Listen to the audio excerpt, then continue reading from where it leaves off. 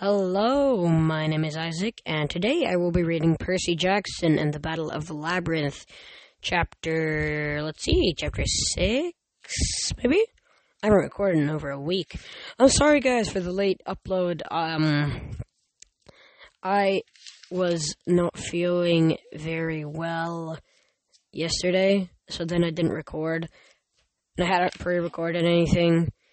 Now I'm just trying to stall to find the actual chapter.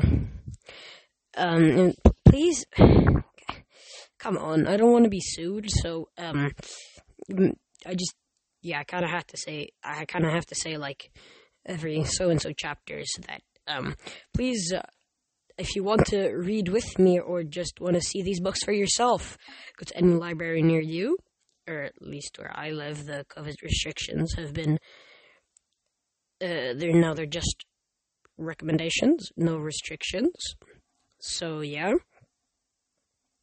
because like 70 to 90% of the population are vaccinated, like double vaccinated. I'm not here to talk about that stuff, guys. I am here to read Percy Jackson and the Battle of the Labyrinth, Chapter 6. We meet the god with two faces. We made it 30 meters before we were hopelessly lost. The tunnel looked nothing like the one Annabeth and I had stumbled into before. Now it was round like a sewer, constructed of red brick and iron-barred portholes every 3 meters. I shone a light through one of the portholes out of curiosity, but I couldn't see anything. It opened into infinite darkness. I thought I heard voices on the other side, but it may have just been the cold wind. Annabeth tried her best to guide us. She had this idea that we should stick to the left wall. If we keep one hand on the left wall and follow it, she said, we should be able to find our way out again by reverse course. Unfortunately, as soon as she said that, the left wall disappeared. We found ourselves in the middle of a circular chamber with 8 tunnels leading out, and no idea how we got there. Which way did we come in? Gura said nervously. Just turn around, Annabeth said. We each turned towards a different tunnel. It was ridiculous. None of us could decide which way was led back to camp. Lift walls are mean, Tyson said. Which way now? Annabeth swept her flashlight beam over the archways of the 8 tunnels. As far as I could tell, they were identical. That way, she said. How do you know? I asked. Deductive reasoning. So you're guessing. Just come on, she said. The tunnel she chose narrowed quickly. The walls turned to gray cement, and the ceiling got so low that pretty soon we were hunching over. Tyson was forced to crawl. Whoever's hyperventilating was the loudest sound in the maze. I can't stand it anymore, he whispered. Are we there yet? We've been down here maybe 5 minutes, Annabeth told him. It's been longer than that, Grover insisted. And why would Pan be down here? This is the opposite of the wild. And kept shuffling forward. Then, just when I was sure the tunnel would get so narrow it would squish us, it opened into a huge room. I shone my light around the walls and said, whoa. The whole room was covered in mosaic tiles. The pictures were grimy and faded, but I could still make out the colors. Red, blue, green, gold. The frieze showed the Olympian gods at a feast. Excuse me. There was my dad beside him with his trident, holding out grapes for Dionysus to turn into wine. Zeus was partying with satyrs, and Hermes was flying through the air on his winged sandals.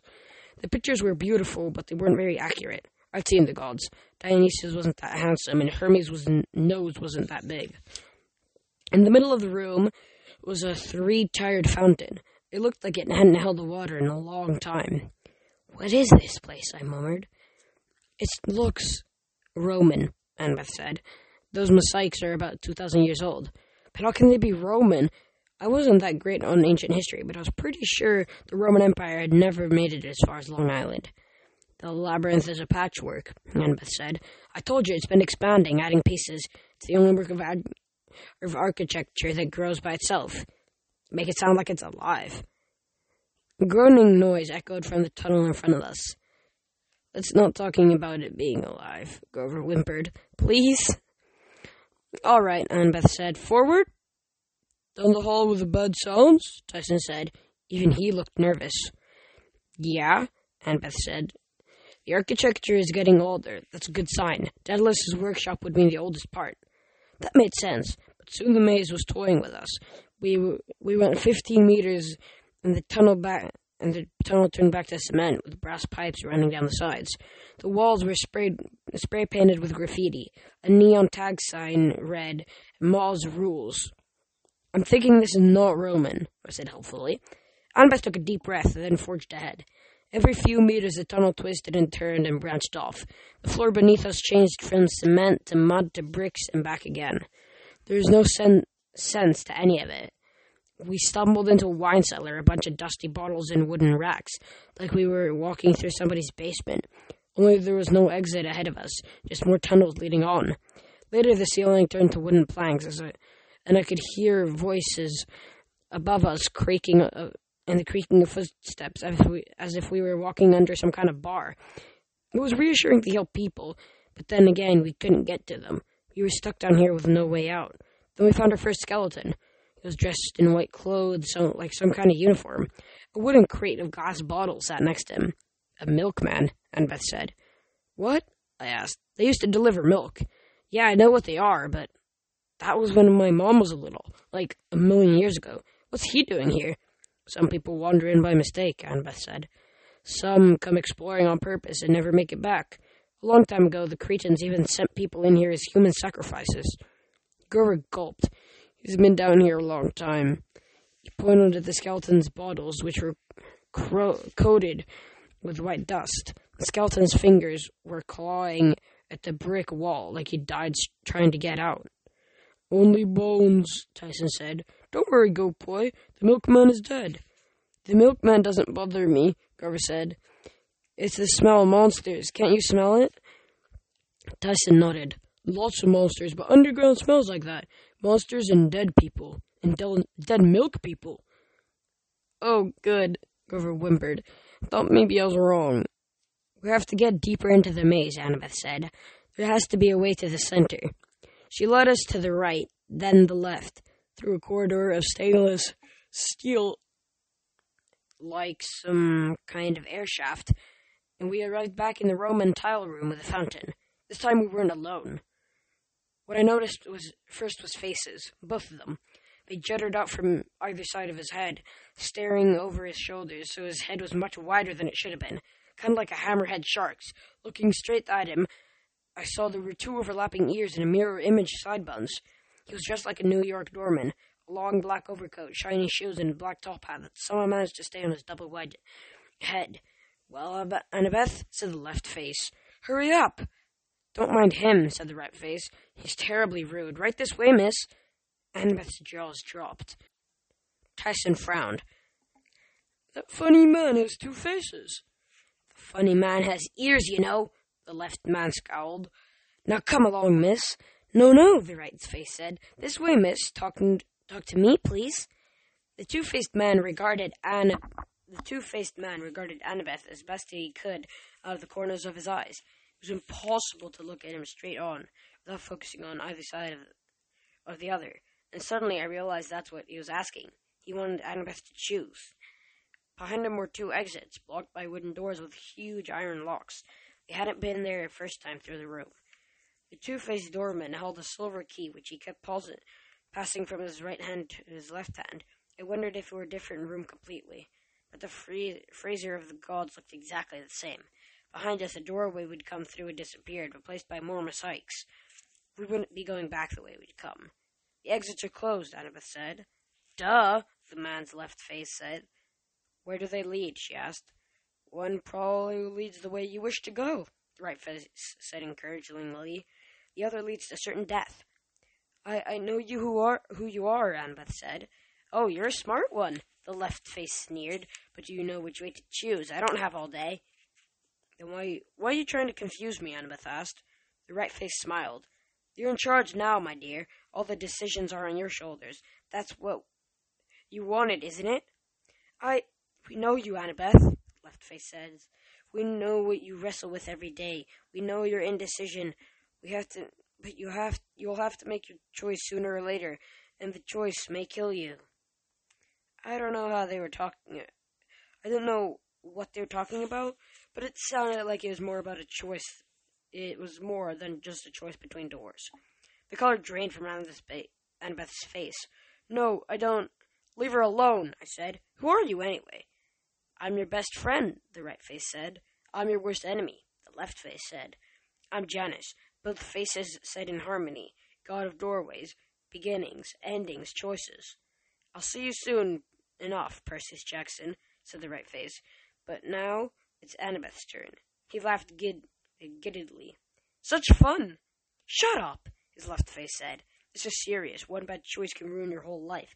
It can kill you and all your friends. But no pressure, Annabeth. Choose! With a sudden chill, I remembered the last words of the prophecy. The child of Athena's final stand. Don't do it, I said. I'm afraid she has to, the right face said cheerfully. Annabeth motioned her lips. I choose. Before she could point to a door, a brilliant light flooded the room. Janus raised his hands to either side of his head to cover his eyes. When the light died, a woman was standing at the fountain. She was tall and graceful, with long hair the color of chocolate, braided in plaits and golden ribbons. She wore a simple white dress, but when she moved, the fabric shimmered with colors like oil or water. Janus, she said, are you causing trouble again? No, milady, Janus's right face stammered. Yes, the left face said. Shut up, said the right face. Excuse me, said the woman. Not you, my lady. I was talking to myself.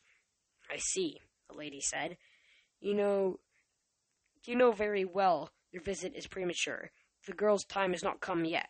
So I give you a choice. Leave these heroes to me, or else shall turn you into a door and break you. What kind of door? The left face asked. Shut up, the right face said. Because French doors are nice, the left face mused. Lots of natural light. Shut up, the right face wailed. Not you, my lady, of course, I'll leave. I'm just having a bit of fun, do my job, offering choices. Causing indecision, the woman corrected. Now be gone, the left face muttered. Party pooper. Then he raised his silver key, inserted it into the air, and disappeared. The woman turned towards us, and fear closed around my heart. Her eyes shone with power. Leave these heroes to me. That didn't sound good. For a second I almost wished we could have taken our chances with Janus, but then the woman smiled. You must be hungry, she said, so they wouldn't talk with me. She waved her hand, and the old Roman fountain began to flow. Jets of clear water spread into the air. A marble table appeared, laden with platters and sandwiches and pitchers of lemonade. Who are you? I asked. I'm Hera, the woman smiled. Queen of the heavens. I'd seen Hera before, at a council of the gods, but I hadn't paid much attention to her. All the time I'd been surrounded by a bunch of other gods who were debating whether or not to kill me. I didn't remember her looking so normal. Of course, gods were usually 7 meters tall when they were on Olympus, so that makes them look a lot less normal. But now, Hera looked like a regular mom. She served us sandwiches and poured lemonade. Grover, dear, she said, use your napkin. Don't eat it. Yes, ma'am, Grover said. Tyson, you're wasting away. Would you like another peanut butter sandwich? Tyson stifled a belch. Yes, nice lady. Queen Hera, Annabeth said. I can't believe it. What are you doing in the labyrinth? Hera smiled. She flicked one finger, and Annabeth's hair combed itself. All the dirt and grime disappeared from her face. I came to see you, naturally, the goddess said. Grover and I exchanged nervous looks. Usually when gods come looking for you, it's not out of the goodness out of their hearts. It's because they want something. Still, that didn't keep me from chowing down on another turkey and Swiss cheese sandwiches and crisps and lemonade. I hadn't realized how hungry I was. Tyson was inhaling one peanut butter sandwich after another, and Grover was loving the lemonade, crunching the styrofoam cup like an ice cream cone. Annabeth faltered. Well, I didn't think you liked heroes. Hera smiled indulgently. Because of that little spat I had with Hercules, honestly, I get so much bad press because of one disagreement. Didn't you try to kill him, like, a lot of times? Annabeth asked. Hera waved her hand dismissively. Water under the bridge, my dear. Besides, he was one of my loving husband's children by another woman. My patience wore thin, I'll admit it, but Zeus and I have some excellent marriage counseling sessions since this. We've aired our feelings and come to an understanding, especially after the last little incident. You mean when he sired Thalia, I guessed, but immediately wish I hadn't. As soon as I said the name of our friend, the half-blood daughter of Zeus, Hera's eyes turned toward me frostily. Percy Jackson, isn't it? One of Poseidon's children. I got the feeling she was thinking of another word besides children. As I recall, I voted for you to live at the winter solstice. I hope I voted correctly. She turned back to Annabeth with a sunny smile. At any rate, I certainly bear you no ill will, my girl. I appreciate the difficulty of your quest, especially when you have troublemakers like Janus to deal with. Annabeth lowered her gaze. Why was he here? He's driving me crazy. Trying to, Hera agreed. You must understand, the minor gods like Janus have always been frustrated by their small parts to play in the universe. Some, I fear, his little love for Olympus, and could easily be swayed to support the rise of my father. Your father? I asked. Oh, right. I'd forgotten that Kronos was Hera's dad, too, along with Zeus, Poseidon, and the eldest Olympians. I guess that made Kronos my grandfather. But that thought was so weird I put it out of my mind.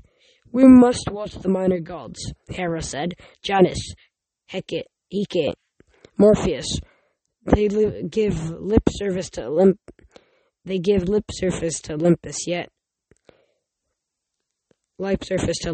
and yet that's where Dionysus went, I remembered. He was checking on the minor gods. Indeed, Hera stared at the fading mosaics of the Olympians. You see, in times of trouble, even gods can lose faith. They start putting their trust in the wrong things, petty things. They stop looking at the big picture and start being selfish. But I'm the goddess of marriage, you see, and I'm used to perversance. You have to rise above the squabbling and chaos and keep believing. You have to always keep your goals in mind. What are your goals? Annabeth asked. She smiled. To keep my family, the Olympians, together, of course. At the moment, the best I can do is to help you. Zeus does not allow me to interfere much, I'm afraid, but once every century or so for a quest I care deeply about, he allows me to grant a wish. A wish? Before you ask it, let me give you some advice, which I can do for free. I know you seek Daedalus. His labyrinth is as much of a mystery as it is for me as it is for you. But if you want to know his fate, I would visit my son Hephaestus at his forge. Daedalus was a great inventor, immortal after Hephaestus' heart. There's never been a mortal Hephaestus admired more. If anyone could have kept up with Daedalus and could tell you his fate, it is Hephaestus. But how do we get there? Annabeth asked. That's my wish. I want to navigate the labyrinth. Hera looked disappointed. So be it. You wish for something, however, that you have already been given. I don't understand. The means is already within your grasp. She looked at me. Percy knows the answer. I do? But that's not fair, Annabeth said. You're not telling us what it is. And Hera shook her head. Getting something and having the wits to use it? Those are two different things. I'm sure your mother Athena would agree. The room rumbled like distant thunder. Hera stood. That would be my cue, Zeus goes impatient. Think what I have said, Annabeth. Seek out Hephaestus. You'll have to pass through the ranch, I imagine. But keep going, and use all the means at your disposal, however common they may seem. She pointed towards the doors, and they melted away, revealing thin corridors open and dark. One last thing, Annabeth. I've postponed your day of choice. I have not prevented it. Soon, as Janus said, you will have to make a decision. Farewell! She waved a hand and turned into white smoke. So did the food, just as Tyson chomped down on a sandwich that turned into mist in his mouth. The fountain trickled to a stop. The mosaic walls dimmed and turned grungy and faded again. The room was no longer any place you'd want to have a picnic. Annabeth stamped her foot. What sort of help was that? Here, have a sandwich, make a wish. Oops, I can't help you. Poof. Poof. Tyson agreed sadly, looking at his empty plate. Well, Grover sighed. She said Percy knows the answer. That's something. They all looked at me. But I don't, I said. I don't know what she's talking about. Annabeth sighed. All right, then we'll just keep going. Which way? I asked. I really wanted to ask what Herod meant, about the choice Annabeth needed to make, but then Grover and Tyson both tensed. They stood up together like they'd rehearsed it. Left, they both said. Annabeth frowned. How can you be sure? Because something's coming from the right, Grover said. Something big, Tyson agreed. In a hurry. Left is sounding pretty good, I decided. Together we plunged into the dark corridor. And that is chapter 6. I don't know, I kind of moved my mic around a lot, and I'm looking back at the recording, and I'm seeing, like, it's going, hey, ooh, hey, ooh, hey, ooh, like, up and down instantly. So yeah, hopefully it wasn't like, the whole time, because that would kind of suck if you guys could just hear, yeah. And also, I hope I wasn't, like, breathing a lot on the mic, because that really sucks. I am very cringy and dumb, so I listened to one of my episodes, or, like, the first 20 seconds, and I don't understand how you guys do it. Like, how do I actually have listeners? I listen for, like, a minute, and all I hear is, and I just, like, no, I'm not listening to this. And can you guys hear this? Okay.